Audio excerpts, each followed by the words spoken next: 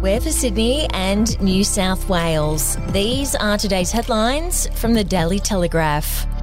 In her keynote speech to the Daily Telegraph's Future Western Sydney Summit in Parramatta today, Chair of the Western Parkland City Authority, Jennifer Westacott, will call for those who don't live in the West to stop trying to block progress that will create thousands of new jobs. Ms Westacott believes the Parkland City that will surround the new Western Sydney Airport at Badgerys Creek is a once-in-a-generation opportunity. But while many people on the other side of the world can see the area's potential, she says many on the other side of the city still cannot. Western Sydney Minister Stuart Ayres, developer Lang Walker and Labor leader Chris Minns will gather for the summit in Parramatta Square. And to read more of the story, you can with a subscription at dailytelegraph.com.au or download the app. The man charged with raping former Liberal Party staffer Brittany Higgins in Parliament House will apply to permanently stop his 6-week jury trial going ahead amid concerns over whether it can proceed fairly due to the high level of publicity and attention.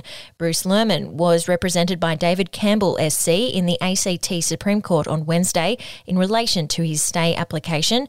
Mr Campbell told Chief Justice Lucy McCullum his client would be seeking a permanent stay of proceedings, and if that was not successful, they would be applying for a temporary stay to postpone the trial that is set down for 6 weeks starting in June.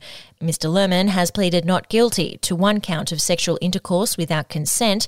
Police allege he raped Ms Higgins in the office of Senator Linda Reynolds in March 2019. We'll be back after this. News doesn't have to be boring. The Brits have given Prince Harry a new nickname after yet another tell-all interview. Oh God, is it the Ginger Whinger? Let the team at news.com.au get you up to speed each day with their podcast, From the Newsroom. A couple were busted joining the Mile High Club. Well, I guess they can't fly Virgin anymore. Politics, sport, red carpets, royals. Get all the goss in just a few minutes. Follow From the Newsroom wherever you get your podcast from.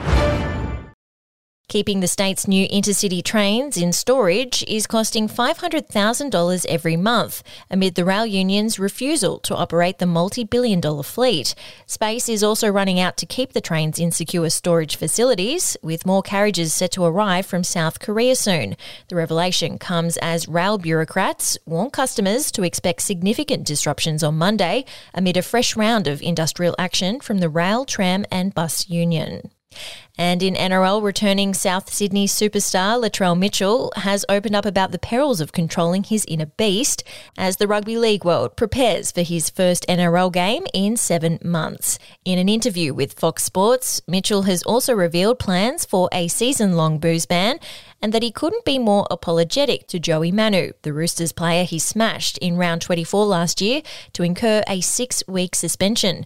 Mitchell admitted Manu's Roosters will be headhunting him in next Friday night's massive grudge match. That's your headlines. For breaking news and updates throughout the day, take out a subscription at dailytelegraph.com.au and we'll have another update for you tomorrow.